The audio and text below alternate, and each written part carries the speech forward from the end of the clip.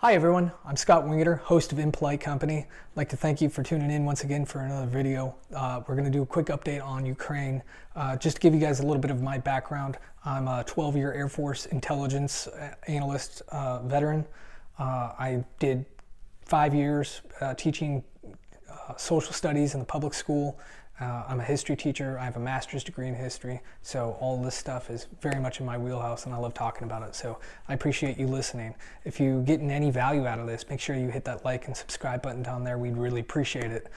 So right away, let's go ahead and do an update. I waited quite a few days here to do an update because I really wanted to see what was going on and not just jump into an analysis without a whole bunch of data, So what has emerged since my last video, which was the day that Russia invaded Ukraine, it was quite a magnificent timing, is a new kind of warfare has emerged.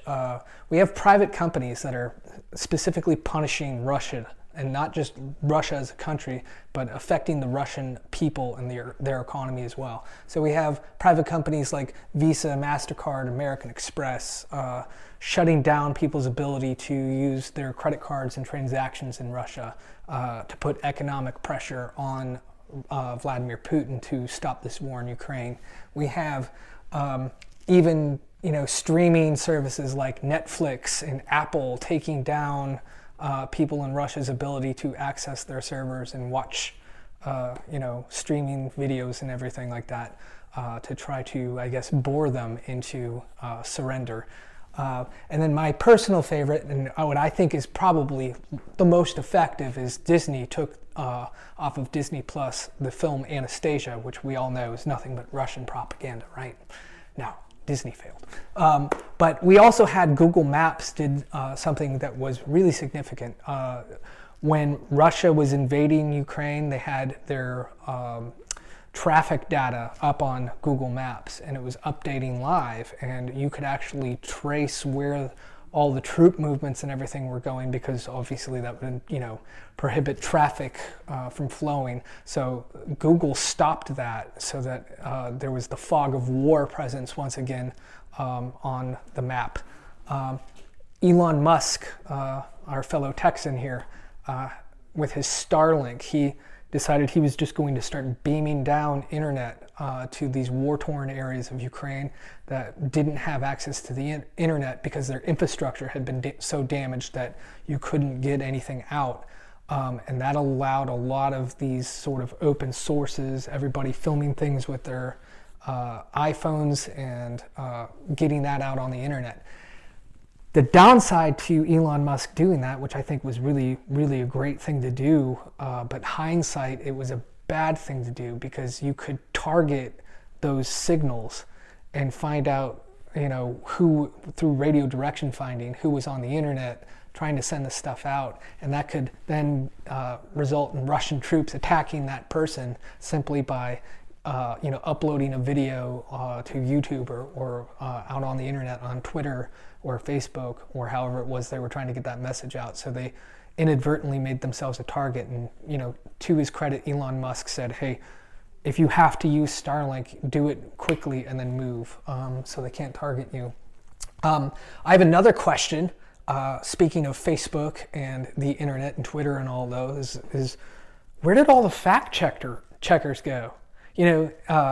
We're coming up on the 2-year anniversary of everything shutting down. About 2 years ago here in America, if I wanted to hop on Twitter and suggest that, coronavirus came from anything other than a pangolin falling into some soup, fact checkers were right on it, man. Same with the 2020 election. Fact checkers were all in force. There seems to be this strange occurrence happening where everybody in the media is siding with Ukraine and against Russia. And I want to make it perfectly clear here. It's not that I'm a pro-Putin guy. I hate the guy. But it gives me pause as a critical thinking, intellectually honest person if I see everybody in the media all of a sudden getting along and going down the same path. I'm like, that doesn't normally happen. Maybe I shouldn't believe everything that I've seen on the internet about this sort of stuff. And we've seen a lot of things that Ukraine is doing a masterful job with the psychological warfare that they're doing, with getting their message out. They are definitely winning the propaganda war. You know, you'll see President Zelensky running around in body armor, you know, like he's George Washington crossing the Delaware. And it's like, well, when was that photo taken? You know, what's the context of that photo? Or my favorite was Miss Ukraine enlisted and she's all in her military gear and everything like that. Well, actually, she was holding in the airsoft rifle, and that was years and years ago. And so that sort of stuff's getting out there, and there aren't any fact checkers fact checking this stuff, which I think the big story there is it just shows that these, you know, independent fact checkers are actually biased. And in this case, they're biased to Ukraine, which ostensibly no one seems to mind, but it's worthy of pointing out. We have a return of conventional warfare, which I wasn't expecting anytime soon. My entire military career, I was in the Air Force for 12 years. We were not dealing with conventional warfare. We were dealing with asymmetrical warfare. We were dealing with guerrilla warfare and an insurgency that we were fighting. And now you have two nations, you know, the Ukrainian army versus the Russian army, hammering out with actual military gear, something similar to what you would see in World War II. And so that's an interesting development. Again, the Russians are then again also using their typical brutal tactics. Warfare is warfare after all. They are targeting civilians. They are hitting apartment buildings and nursing homes. I've seen them hit children's hospitals. The other night, for some inextricable reason, they were shelling the largest nuclear power facility in the entire continent of Europe without any concern whether or not that was going to create some sort of radiation leak. It's crazy what these guys are doing. Everybody thinks so. So here's the point. None of this was necessary. None of this had to happen. This is, I would say, a huge failing on the Biden administration. For months and months and months now, Russia has been, sending troops to the border of Belarus and Russia, all along the Ukrainian border. We know this from our own intelligence. Our own national intelligence have told the president this, and he admitted that back in January when he gave a really weak warning to Putin, like, now don't cross that line. And of course they ignored him. But something else that's kind of new, it's this new kind of warfare, is something called OSINT, open source intelligence. See, you don't need to be, some spook in the National Security Agency anymore in order to get this intelligence. Normal, ordinary, average citizens on the ground are taking this stuff and they're uploading it to Twitter, they're uploading it to Facebook, they're showing it on their YouTube channel.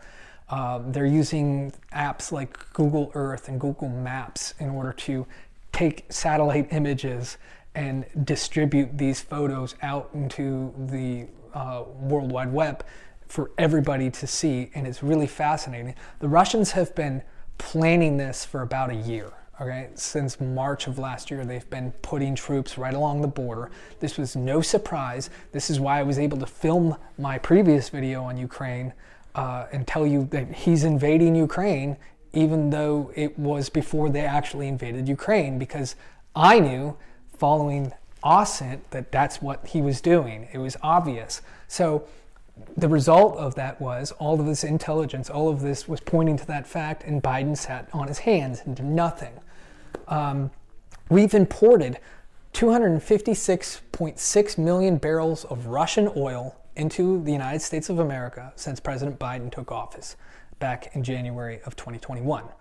Now, I recognize that yesterday, the president said, all right, we're not going to do that anymore. We're not going to import any new Russian oil. But, too little too late. We've been financing this whole military buildup along the border of Ukraine and financing the invasion of Ukraine by buying all this oil. Biden's response, oh, well, we're going to release 60 million barrels of oil from our strategic reserves, which is just idiotic. I mean, at least he's clever enough to know that the price of oil is going to go up as a result of this. But to release 60 million barrels of oil from our strategic reserves is not going to have a positive impact on what you pay for gas at the pump. It's going to have the opposite effect. It's actually going to raise gasoline prices and make this whole thing worse. So I have no idea what he's doing. I don't know that he does. As it stands right now, our national average for a gallon of gasoline as of filming this today is $4.25. This is up 8 cents from just yesterday. So the president comes out and says, all right, we're not going to import any more barrels of oil from Russia. And we're going to release 60 million barrels of oil from our strategic reserves. And literally, as he was saying this, you could see the crude oil prices going up, ticking up in real time. And that's why we have it up, 8 cents from yesterday. It's ridiculous. And the whole idea is we're going to try to cripple the Russian economy. We're going to prevent Russian banks from using SWIFT, which is the monetary system that almost every Western country uses in order to have bank transactions go through. Well, that was another stupid idea too, because in our efforts to just jump into this and punish Russia for their naughtiness, all we did was push them to the Chinese bank version of SWIFT. So now we have Russia and China allying themselves economically, which is not good for America.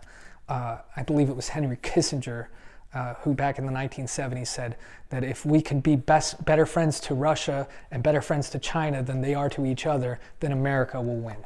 And we, of course, are abandoning that type of thinking now.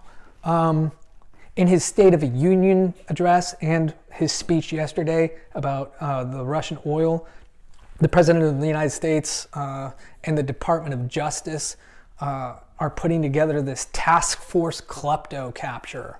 And so we're going to go after the Russian oligarchs for all of their ill-gotten gains. And we're just going to take their, $100 million yachts away from them. Okay, well, the problem with this is maybe these oligarchs don't have anything to do with Putin. Are they the commander-in-chief of the Russian army? Are they the ones that are invading Ukraine? That doesn't seem to make any sense to me. And it seems to be, in my view, a violation of your private property rights. I mean, however you got your millions of dollars, those are still your private property rights. And just because one country invades another doesn't mean, I don't think we should empower the federal government to come in and start being able to take somebody's private property away. I think that's a very dangerous precedent to set in a free society. So I'm against that as well. All of this is making enemies of the Russian people. Not Putin, not the army, not the generals, but the average Joe Schmo walking the streets of Moscow. He's going to be deeply affected by all of this, and we're just making an enemy out of these people. And that's a stupid thing to do, in my opinion, as well. Like I said, I was a classroom teacher, right? If I had one kid acting up, all right, I punish that one kid. I get that one kid out of the classroom. I don't do prison rules on the entire classroom, because now what I've done is I've taken one kid that was a problem, I've elevated him to a hero status, and I've made enemies out of my entire class, and now I'm not going to be able to control that classroom at all. All right? It works the same way on the national stage, okay? If we start just hammering, you can't use your Visa card, you can't use your MasterCard, you can't watch Netflix, we're going to hit you economically, we're going to make you starve to death, it's not going to go well. The Russian people are not going to like that. And they don't have any more control over this situation than you or I do. They have a dictator as president who cheats in every single election. They're not electing him. They're stuck with the situation that they have. Making them our enemy is a dumb idea. The president said yesterday that Putin may be able to take a city, but he will never be able to hold the country. Speaking of his, Putin's invasion of Ukraine. I don't think that's Putin's objective. Putin put about 200,000 troops on the border with Ukraine. That's not enough to take a country and hold it. So what is his objective then? I think his objective is to either capture or kill President Zelensky and to replace him with a puppet that is pro-Russian. We have a very short-term memory here in America. But if you go back to 2014, when Vice President Biden was the guy, he was the lead on Ukraine, right?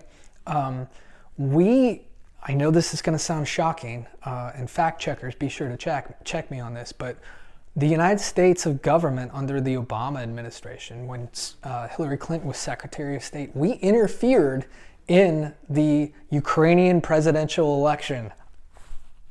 And we helped oust a president that was pro-Russia. He fled to Russia, and that's when all of this trouble started. And then, you know, a year later, you have Hunter Biden getting this sweetheart deal with, you know, the Ukrainian gas company, Burisma. I think he was making something like $83,000 a month off of this deal, and he has no experience in oil and gas. That's a problem. And then Biden went ahead and, you know, bragged about how he got the district attorney that was looking into Hunter Biden's company fired by holding back $1 billion worth of economic aid, which ironically is, quote, what President Trump was impeached for. So he's up to his eyeballs in corruption here. And it's good for us to remember that. And that, I think, gives us more of a direction on where Putin may be heading with his objective in invading Ukraine. He wants to get rid of Zelensky, who's a Western pro-US president, and replace him with somebody that's going to go along with his whole, you know, Russian, pro-Russian, reestablishing the Soviet Union geopolitical game that he's playing here. What's really dangerous about this, and this is what no one's really considering, and this is what I really hope is the big takeaway with this message here, is that we're making all of these decisions on the fly without really thinking about the long-term implications or maybe the short-term implications. You know, by all of these companies playing this game and shutting down the Russian economy, especially the credit card companies, and, you know, the economic sanctions. All right, you got a rabid animal in a corner. All right, they're going to fight back, and especially if you corner them, they're going to fight even harder. And this is the danger. So this is a quote out of Pravda, which in Russian means truth, and it's literally the state-run newspaper from the old Soviet Union. It says, boxed into a corner, surrounded by Western armies and blocked with sanctions, the little red buttons may seem the only viable alternative to a humiliating defeat. So they're, you know, beating their chest and basically saying, look, we got nuclear weapons, bro. Come at me. We might want to think about our actions before we make them. I'm not suggesting that we don't do anything. What I'm merely suggesting is that before we start making these decisions, these policies, and putting them into place willy-nilly, maybe we should have a debate about it as a country, and especially with the Congress and the President together. That's all I'm suggesting. So that's my Ukraine update for today, March 9th, 2022, and I thank you for joining us here on Impolite Company. Have a great day.